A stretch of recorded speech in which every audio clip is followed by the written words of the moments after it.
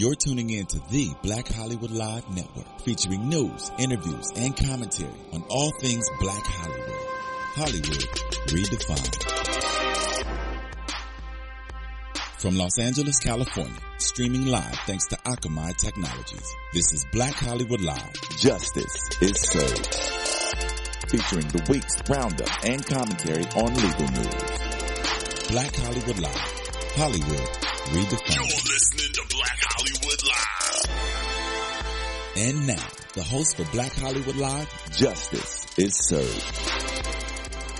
Hello and welcome to today's episode of Justice is Served. I am your host, Chelsea Galicia, a workers' compensation attorney from right here in LA, joined by my usual suspect co-hosts, Shaka Strong.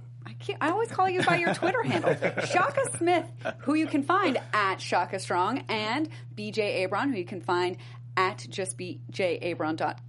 Wow, now we turned you into a website. Jeez. All right. I might start that. Okay, you should. All right. So I am so glad that everybody is back.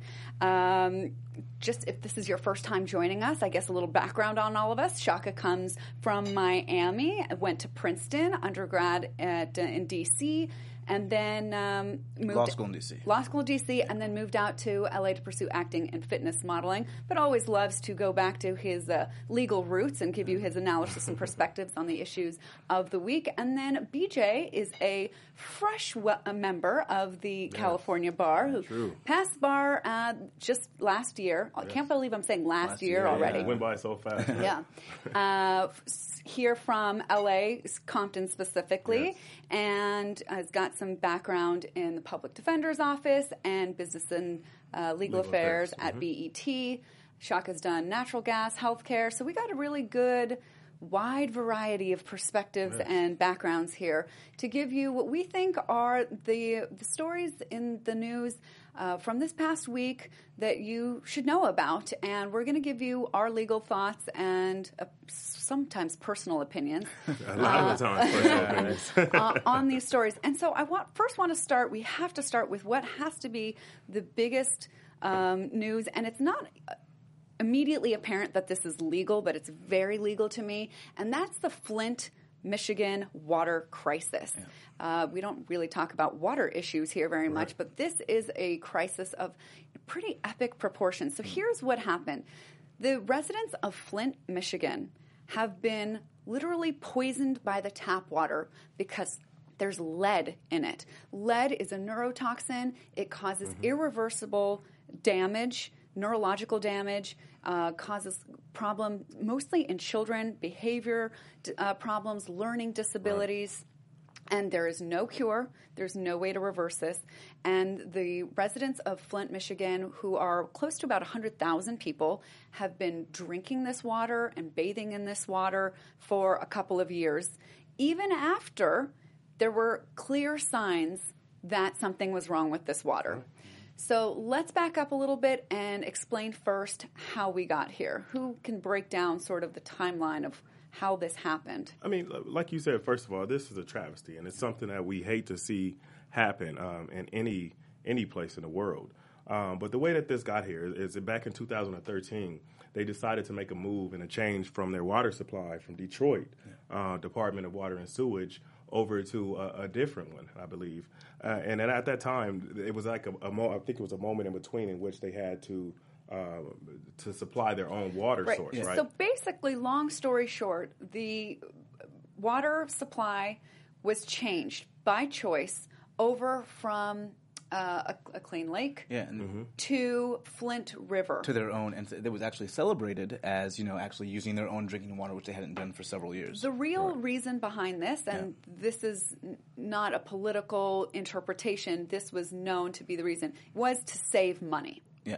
And they saved $15 million, which that number will pale in comparison to the numbers that we're going to give you when we tell you sort of the damage that's estimated to be done. So they switched the water supply source in the hopes of saving money. Yeah. And that's when everything kind of changed. And then immediately, and the problem is that the Flint River is corrosive. Yeah. So there's things in it that are corrosive to pipes. Right. And in Flint, as in a lot of American cities, there's lead in the pipes. Yeah. So when you have a knowingly corrosive water going through these pipes. It's going to pick up the lead that's in the pipes and deliver them to unsuspecting residents who are assuming that their tap water is safe to drink and cook with and bathe in. And we know shortly thereafter, even some of the water color had changed, but the town had told the citizens, no problems, no worries, you're fine to continue. In between that time and today, there were a number of incidents that took place in which allowed Michigan a chance to actually rectify the problem. Yeah. There were people who reported the incidents of them feeling ill. Yeah. There were, in fact, General Motors in 2013, they pulled out and said that they weren't going to use the water because supplies. The water was corroding the metal in the car parts. Yeah. Not human flesh, we're talking metal. Yeah. So yeah, there was a lot. There were tests done because people looked at it and it looked funny, smelled funny, tasted funny. There were tests. The EPA eventually said there was something wrong. And even the doctors said some of the kids had higher amounts of lead during a particular period, and they chalked it up to seasonal high lead. Oh my God, this is so infuriating. Right. So it took finally years, and then for some reason somebody believed one pediatrician who came forward to say that our kids were being poisoned. Yeah. And I say our because I think any child in America, I think in the world, I call it ours. When it comes to water, absolutely. And so then it was pretty well known for a couple of months, and even still, the governor was not taking this as seriously as people think he should have for months. And so now is the question, did anybody commit a crime? I'm going to jump in first and say I think yes. I think the governor, Rick Snyder, committed a crime in deciding to switch the water source, not doing sufficient testing when they first decided to make the switch, not doing sufficient testing or overseeing the testing agencies. Because there were state agencies that failed also. Yeah. The environmental quality control people who are supposed to test this water that didn't do a great job of it. But he's their boss ultimately, and didn't find. And this. there was no enforcement actions of the EPA's findings. Right. So for me, this seems clear to me that this governor committed a crime, derelict of duty, negligence that rises to a criminal degree. Well, Anybody agree with me? I do agree. I won't say it's as clear as maybe you may make it seem, but I agree. I think that some type of criminal prosecution should take place here. What do you think for? What we're looking at is gross negligence here. Yeah. When you're at a capacity, and a lot of viewers might not be aware that you don't have to affirmatively make an act or engage in an act to commit a crime. You can a failure to commit an act or to engage in an act could also constitute a crime as well. And so when you're in a position as a governor or in any position similar to that, you have a duty to act in certain ways at certain given times. And here, there were multiple circumstances and failures on his behalf, and where he could, like I said, he could have rectified the situation and stopped it. And every single time, they chose not to. I agree. What do you think? I was happy to see Bernie Sanders, Hillary Clinton coming together and calling out Michigan. Well, I'm going to clarify this statement. They didn't exactly come together and hold hands about this. No. They didn't issue any joint statement of any sort, but it was good to see they were on the same page. Sanders calling for the governor's resignation, Hillary Clinton offering her support down in Michigan. And I think that's important. I think it offered it underscored the importance of what's happening there. We already had Katrina with George W. Bush and a very slow FEMA response. And Did Donald Trump lend out a hand by any means? Just a question. As of right now, I do. Okay. I have no evidence. I think he was too busy today getting endorsed by Sarah Palin. Oh, right. But I think it underscores what's going on in Flint. And something Hillary said was, would this be happening if the racial makeup of the town? I don't want to give Hillary all that much credit because many people have brought this up. Well, yes, of course. The residents of Flint, Michigan, are 60% black, and this area has been struck by a lot of economic poverty because this was the original home of GM, and when the auto industry declined, cities like Flint were hit the hardest. So would this be the same if the residents were of a different racial makeup? I think it wouldn't be the same, to be honest, because you can look at other catastrophic incidents, and as far as I'm concerned, this would constitute a catastrophic incident. Now, the one that I'm going to bring up is Katrina. Obviously, that's a little different because it's a natural disaster, but in terms of preventative maintenance and preventing something from occurring, you've seen with Hurricane Katrina, the way the government acted was not the way that they should have. It was a lot of things that they could have done differently, but in other instances where there were catastrophic hurricanes in different areas where it was more populated with white individuals, they took a lot different approaches here. And I feel like this is almost further than Katrina, because Katrina was a natural disaster. Yeah. For years, you're having testing that's showing you this thing is bad, you know? Right. So you didn't have the preparation necessarily, but with this, years. But the correlation obvious. is the It was ability right to limit there. the damage. Yeah, this is even worse. That's than what we're Katrina. talking about, Yeah, limiting this is even the worse than damage. Katrina to me, as Right. far as I'm concerned. I think so too. Yeah. So I think he should be arrested. I think there should be voters should do a recall. I doubt it will happen that the legislature will impeach him. But They may. This is I don't huge, understand if this is not a failure warranting somebody being fired or having to resign. What is? Yeah. I know there's a lot of people are like, well, we don't have time for that right now. We just need to help the residents. But it's so Something has to be done. patronizing. Something has to be done. And one of the things that made me so kind of furious about that article where we saw about Hillary and Bernie's response to this is that the author of the article was saying, well, Hillary offered to help and wasn't as focused as Bernie was on removing Snyder as the governor, and that somehow just offering to help is the better answer. There are many people offering to help. I think what should be done is you've got to create a vacuum for good people to come in by getting out the incompetent people who don't care about the residents. So today the governor gave his state of the state address and spent most of the time talking about this problem. He admitted that he let his residents down. He was sorry, but he's not going to resign. At least that's what he says. These are medical issues. It's not just letting people you're talking down. about a generation of people who could be lost because of this type Exactly. of Absolutely. So, and also, this governor wants Obama to declare a state of emergency because, well, Obama's already declared a state of emergency, and that allowed the state to have $5 million. But now he wants a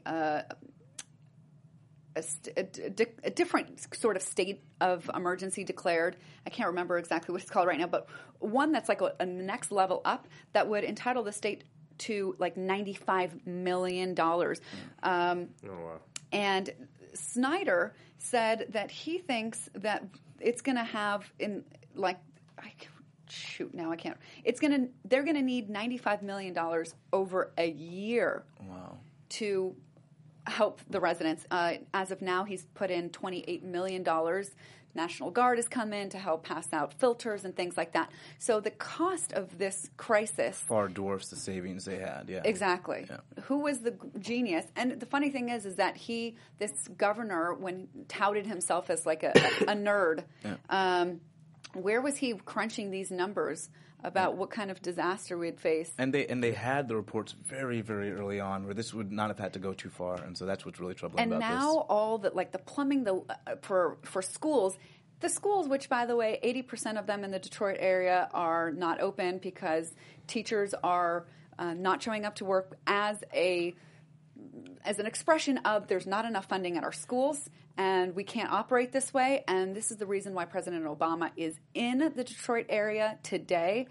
He was also there because to talk about the auto industry and actually how well that it's done, that they've paid off their the loans that they got from TARP. But I think this is a classic example of just how far things can extend with a disenfranchised minority. Because you're looking at people of a lower socioeconomic status, and now not only are they getting sick, now they can't go to school. So there's getting a trickle down effect. You're just getting pushed and pushed and pushed. Education now is going to suffer for these individuals, whether or not they actually are able to live a natural, normal life. So I agree.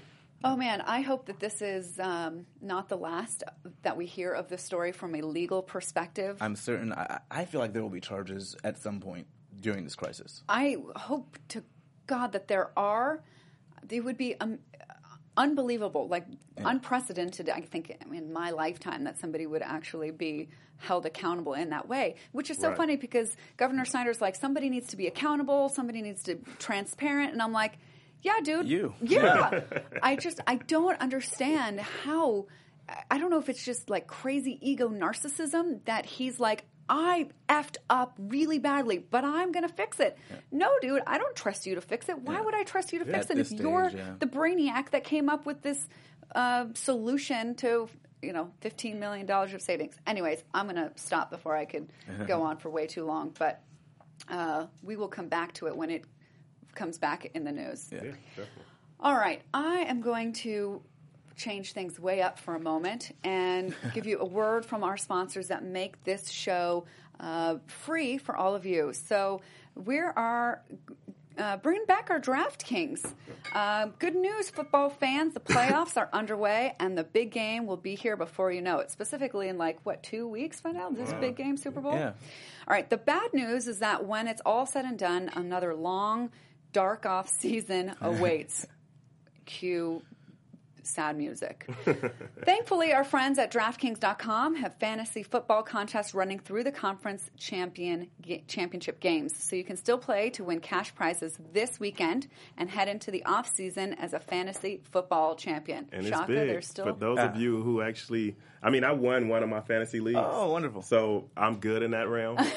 But for you, those of you who actually lost, there's still definitely a chance to win big. I'm throwing my hat in the ring this week. Right? So, yeah. All right, there great. So to do that, you just pick your players, stay under the salary cap, and you could be on your way to victory. Renew old rivalries or create new ones by going head-to-head with friends, coworkers, and fantasy players from all over the nation. Your season-long fantasy football league is over, but the excitement continues with one-week contests this weekend at DraftKings. This is the last time you can play fantasy football until next season, so make it count. This isn't fantasy as usual. This is DraftKings. Welcome to the big time. Hurry to DraftKings.com now, and you're going to enter the promo code GEEK, G-E-E-K, and play for free with your first deposit. You could take home the top prize along with a lifetime of bragging rights. Yeah, it's probably worth more than the money, right? Definitely. So enter Geek for free entry. Enter Geek for free entry now only at DraftKings.com. That's DraftKings.com. All right, thank you so much, DraftKings, and good luck to all of you in the last few weeks we have remaining in this season. There's still hope for Shaka. Let's get this money. Okay. All right, so this is, such a weird thing, but there's this race for inclusivity, and it's not from African Americans or Latinos or Asians or any of the usual minorities that we think of. We are seeing the rise of white student unions in this race for inclusivity, mostly on college campuses. Shaka, what is this about? Well, I guess I think it kind of came about largely in response to Black Lives Matter, and a lot of these Facebook groups are popping up. Some are actually trying to formulate white student unions at their universities, and I believe it's been done at one or two universities. But there's been a lot of Facebook pages that are white student unions, and they've been trolling some of the Black Lives Matter groups and what they're doing. But it's become a debate that people are actually having in college classrooms, whether or not white student unions should be allowed. If they have black student unions, shouldn't white student unions be allowed? And it's something I've heard, even in college. Why are black people allowed to coalesce around this sort of group that's about race, whereas if a white student doesn't, there seems to be a double standard? Well, to me, it's pretty obvious because you can, but why would you need to do that? Yeah. Well, yeah, and that's the question. Is you have to step back a second and ask, why are these black students actually congregating together? Exactly. Yeah, so clearly there is nothing that anybody can do to stop these white student unions from forming. We have freedom of assembly and speech, all that kind of stuff that protects their right to do it. But why? I can't see what's a good reason. What are you talking about? Let's protect our dominance? Well, their concern is that over the next 30 years, white Anglo-Saxon Americans will be the minority in this country. And so I think they see it as a preventative measure that they can get together now and get their voices heard. Well, they're becoming a minority as we speak today, but when you look at that's in general. When you're talking about population, when you start talking about finances or where you are economically, where you're talking about percentage of white people in colleges, those demographics look completely different. They still look the same. And I think you touched on the last part. This is in colleges, and colleges are predominantly white, and so I think historically the reason you had black student unions forming or these groups was because of the history of this country. You had race riots. You had black people getting, hosed down in the streets, and on college campuses they were intimidated and beaten. And so these unions were a way for them to remain close and protected from physical harm when it was happening in the most extreme circumstances. Yeah. And now they're continue to be formed to make sure that they have a voice on these college campuses where you have a majority of a white population, but you have things that tend to disenfranchise black students, and they're excluded from the table when it comes to other community organizations on campus, whether it's anything that is coming top down in that sense where they have felt that they have been disenfranchised. Yeah. And so I think that's where these unions have been born out of, and to now have a corollary of a white student union where they're not facing those issues, it seems to me. And some people are doing it as a slap in the face. Like you mentioned a Facebook thing, and I had read something before that stated that a lot of the Facebook pages that were developed, nobody had a name on it.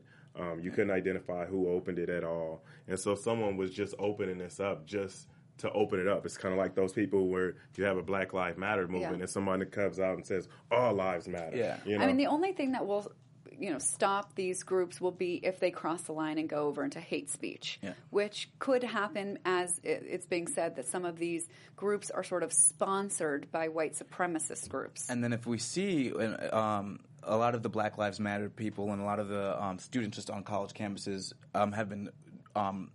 they've been protesting wearing some of the Facebook comments of a lot of these white student unions that have been posted.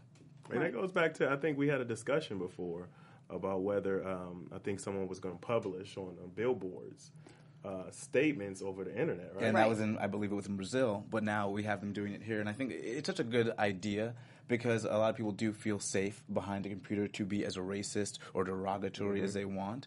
And we have to look, if the white student unions are making a movement that is positive and based on some positivity, maybe that'll be something to look at ongoing. But right now, they're a very retaliatory response that is very negative. That's what it is. And see, when I think the black organizations developed or organized, it was for, like you stated, it was for a particular reason. It was because of discrimination. It wasn't because we want to organize or because we want to dominate over you the idea or keep you from... that they want to unionize or come together because they're going to be a minority soon just proves that they know how shitty minorities have it in this country, and they fear becoming a minority who's not heard and who's not, given the same opportunities and who's ostracized or left to the peripheral. And so they're like, well, shoot, the way that we have been treating these people is about to come back and bite us when the demographics switch. So why don't they just clean up their act now, treat everybody equally so that when the demographics switch, everybody's equal anyways. I mean, I don't know. Some people and when I say this, I don't mean all white people. I just mean a certain amount. And of course, this is not just white people. It's in every race. But some people can't fathom true equality amongst everyone. And they just can't. And when we talk about, I think it's been very highlighted over the last few years, especially with the economic downturn, how much power that 1% has, how much money they control. You're talking about the top 1%, the richest Americans. And that 1% is what, 99% white, Yeah. So when you talk about power, just being a minority doesn't necessarily mean that you are without power. Right, because look at that minority. Exactly. That's not a disenfranchised minority, and that's the difference. Exactly. Right. Okay, well, so I'm all for freedom of expression and stuff, but please, I hope these people, behave not only legally but civilly. All right. Very important. So now on to an abortion issue in front of the Supreme Court. And when I first read this, I was like, really? We're talking about abortion? Has this not been settled already? I was realizing, adding up the years, Roe v. Wade in 1973, the Supreme Court case that made legal abortion constitutional, is 40-some-odd years old now. Yeah, absolutely crazy. And there's still states that are trying to reverse it or chip away at it. And Arkansas is one of those states. They have tried to... they did, I believe, put into effect a law that made it illegal to have an abortion after 12 weeks. And then what happened from there? So, well, initially when I heard this story, I was like, how is it still an issue? It seems like it was a well-settled law. But what Roe v. Wade stated was that you can have an abortion before the date it's viable. Right. So viability meaning like when it's like really this baby could live an independent life of its on mother. Its own, yeah. And, different people have come out to say it's anywhere between 21 to 26 weeks. And, of course, Arkansas used someone that said it was 12 weeks. At 12 weeks, I believe, they'd established the baby can feel pain. I think I heard that's at 20 weeks. I have no idea why 12. But I think it was a different standard. It might have been the heartbeat standard where they said, heartbeat. They could detect the heartbeat. Is at 12 weeks, right? Okay, they could detect the heartbeat. That's what Arkansas was pushing. And so that's what Arkansas decided to push forward, thinking we could make a case that heartbeat also means viability. Mm-hmm. And, of course, the Supreme Court rejected that. And so I think what people don't realize is that though Roe v. Wade made abortion legal, there were ways for states to then kind of limit that scope. Right. And so states are free to regulate abortion. Yeah, you can regulate it. And regulating abortion is where I think the states have gone to in order to try to stop it. And that's the reason why when you hear abortion, that's the reason why you still hear it today. Yeah. It's because Roe v. Wade did not say that abortion is legal 100%. Yeah. You can regulate only before a certain point, though. Yeah, and it should be regulated, but when do they overreach and it's no longer regulation? It's just like that's the undue burden. Yeah, it's abstention, really. All right, so why are we talking about it this week? Well, of course, because of Arkansas. Right. So Arkansas, the Supreme Court said, that law does not stand, and so the Supreme Court just announced that we're not going to hear the case that would allow this bill or this law to be in effect. It came out of. Was this there was an appeals court.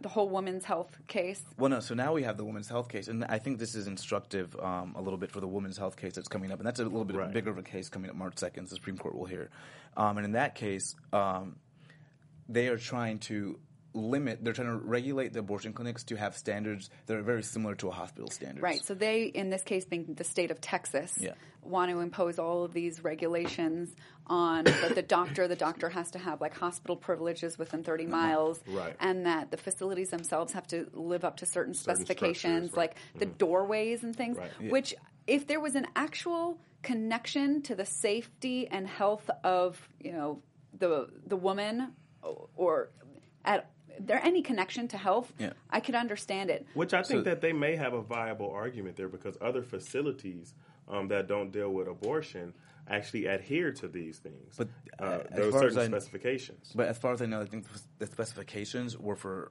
large hospitals. Okay. And so I think they knew going in that this would be a very arduous task for a smaller clinic. Yep. And I think it's shown by the numbers that have already they went from 40 to 19. I think this, and I'm not sure what all the specifications are. Yeah. Personally, and there goes those personal views you talked about, right? So personally, I think I'm okay with the specifications, barring that some of them are outrageous. But when you start talking about the 30 miles for the doctors, I think now you have a huge problem, and that's where these people are having to go to different 30 states miles now. Doesn't seem all that far, or... Yeah, doesn't seem like that's too far. But, like, the state of Texas is, like, 800 miles long, and there aren't that many hospitals, even though it's, like, the second most populous state in the country.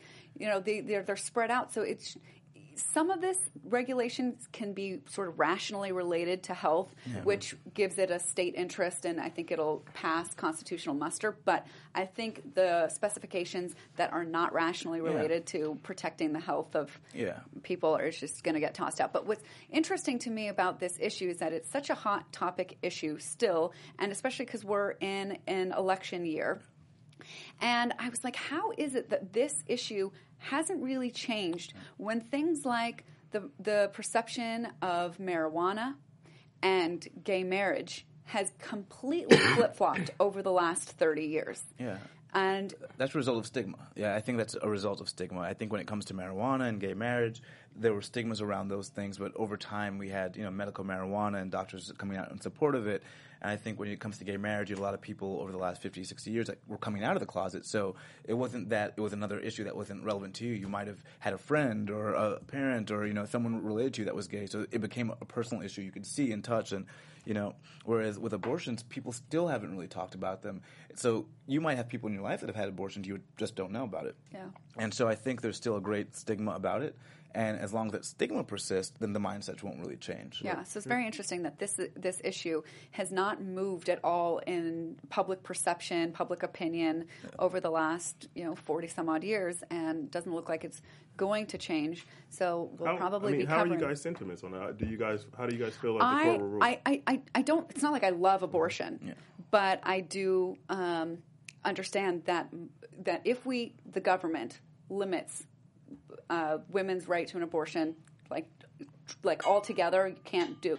We're going to have back alley abortions that are more dangerous to women. We're not going to make abortions go away. Right. I think what I would like to do is legislatively make it easier for women to get a hold of contraceptives, because then the number of abortions will go down. So I would like to see it go down. What they're going to argue is that we aren't trying to do away with abortion at all. We're trying to enhance or protect women. Actually, that's what their argument is. That they're enhancing the way the process is done to make sure it's more safe for them.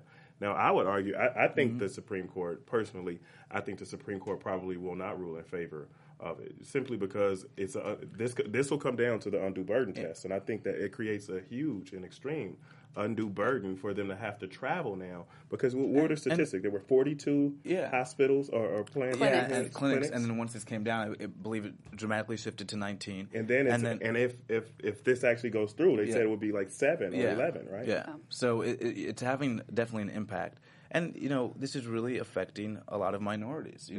Wealthy people will be able to go out of state. They'll be able to go out of their county. They'll be able to find, Great point. Yeah, and so it's really disproportionately affecting a class of people. And you've seen this before. We'll go way back where it's like you can vote, but we have a poll tax. We can vote, but you have a literacy test. So are the regulations so overreaching that it's really a prescription for you can't do this at all? Right. Yeah, I agree. Yeah, and I think we're going to see a lot more of these cases because this issue will not go away. For better or worse, it will not go away. But I'm hoping it will not. It will sort of maybe dwindle down because it won't be that common if everybody has health care and is able to prevent pregnancy when they do not want to be pregnant. I think the interesting part about this is, like I say, well, let's allow everybody to have health care and free contraception, whatever. And then people were like, but who's going to pay for that?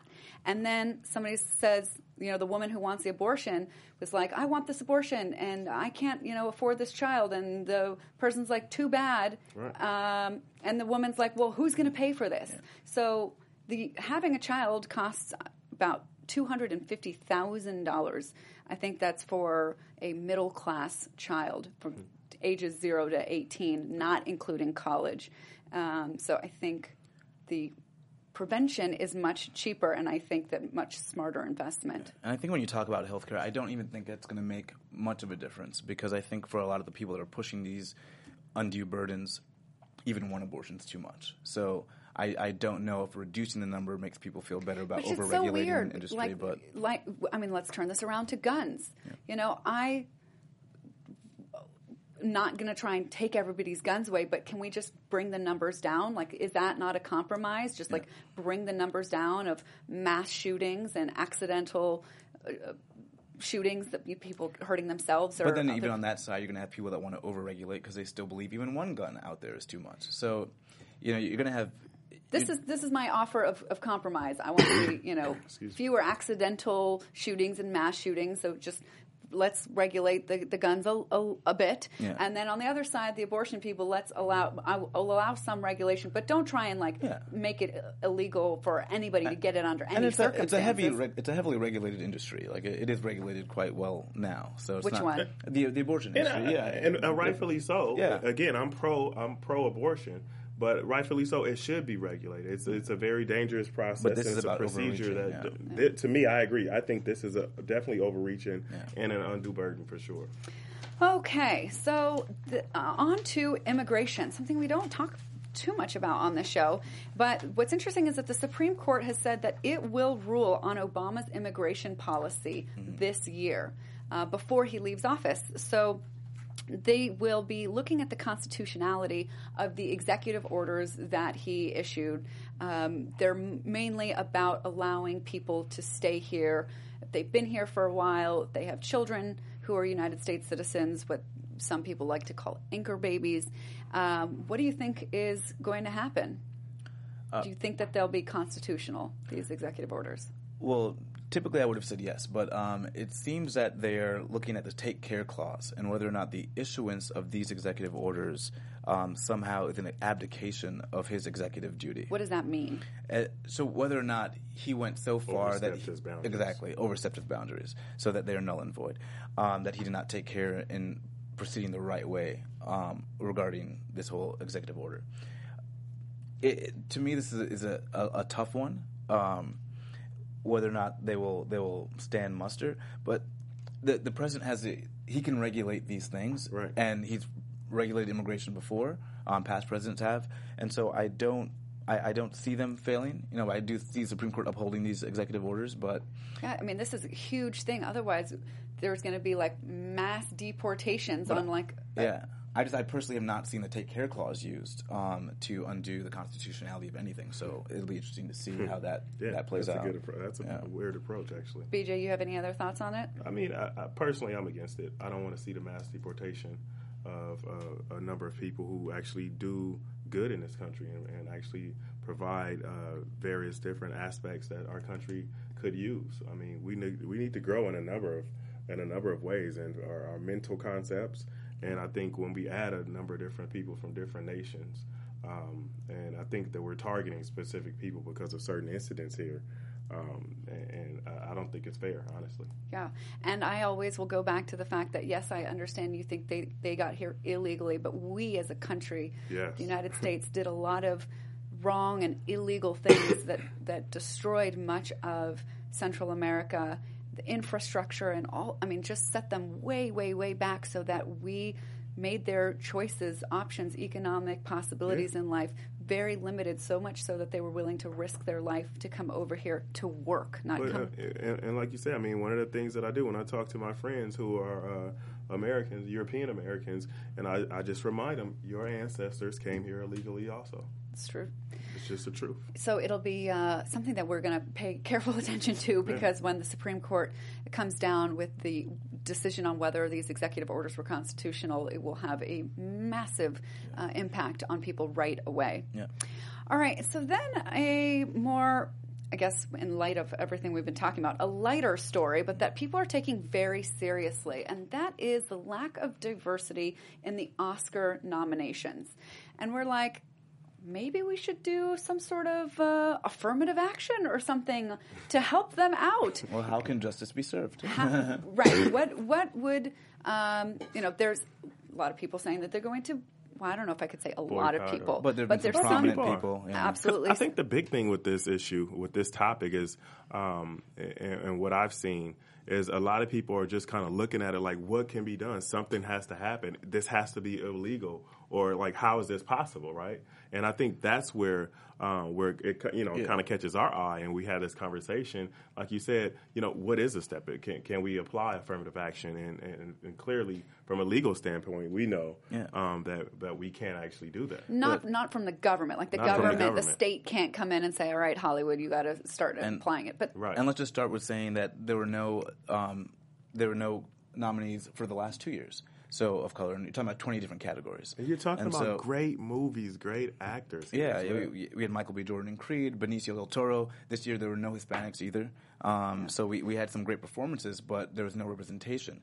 And I know the Academy came out and kind of apologized and said, we are doing our best to change up our membership, which is for the majority it's like 90% older, white and 80% males. male, right? Yeah.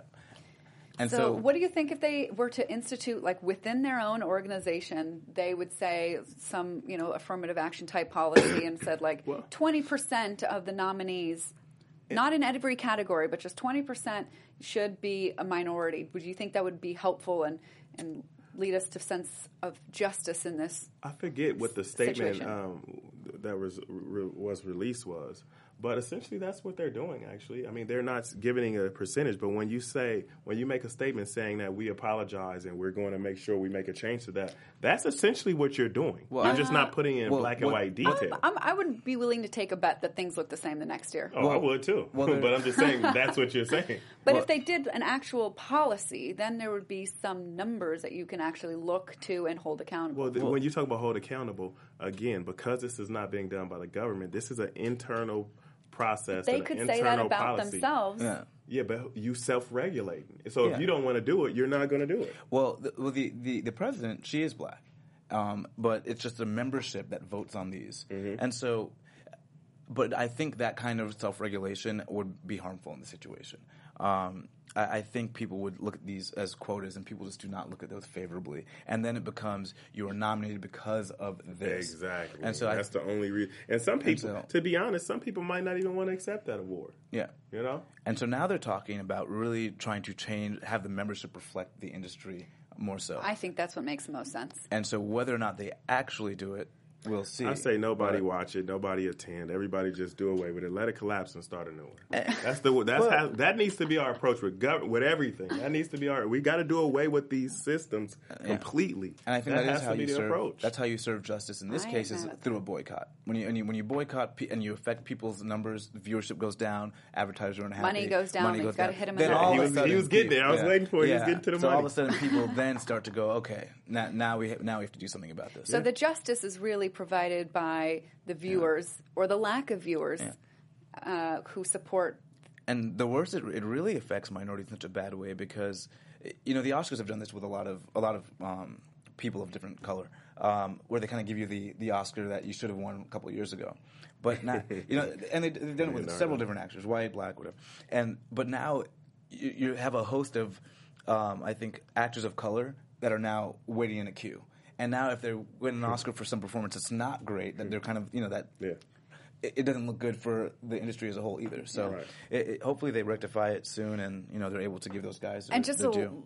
Last, there's no legal consequence to this, but what do you think Chris Rock should do? He's being asked to step down as host and... Yeah, I think it's a very difficult job for Chris Rock as a black person because he's a comedian. So you have to make light of the situation. You have to make a joke about it. But how can you make a joke about it when it's so present, it's so real, and it's affecting you? Sometimes you have to just embrace reality. And I think a lot of these people get on this platform. I'm talking about athletes because that's the same. The question that's posed to Chris Rock is the same questions that was posed to the Clippers basketball player when Donald Sterling, who unfortunately is an alumni for our law school. We don't have to tell the people that. Right? I probably shouldn't have said that. That's true. But that's the same question that was posed. Should you go out and do your job? No. I think not. I think at this point, you make a statement and you say, I'm standing for something. You can get up there and you can make it funny and make a joke about it and actually bring awareness to it. We've done that for decades. Put it into it. Stop. Say, I'm not taking it anymore. I'm done. Yeah, I think, it's a tough... At least with the Clippers, they're just playing basketball. They don't have to speak. But they could have not played basketball, and what would the arena have done? Oh, yeah. I wouldn't have went to the Clipper game. I would have been upset. Of course. They could have shut it down. But I think... But playing didn't hurt them. I think him hosting the Oscars might hurt him just because he's got to be perfect. He's got to be perfect in a way that I can imagine him being. I'm not sure how it would hurt him. Okay. Lose the respect of a lot of people. People are going to say Chris Rock has the vast majority of his fan base is actually white. But I might say people will say you didn't say enough, you didn't do enough, or if he goes crazy, they might say you did too much. We're done with you. Yeah, that's right. So how do you walk this middle line of such a very serious issue that affects you, and people are watching you for this issue? Everyone's going to be glued to the Oscars to see how he handles this. Forget the winners. Let's see how Chris Rock is handling this issue. That's true. All right. Thanks for being with us today at Justice is Served. I am Chelsea Galicia. We have DJ Abron and Shaka Smith. Yes. And we will be back here next week with another episode of Justice is Served. Thanks for joining us. Thank you.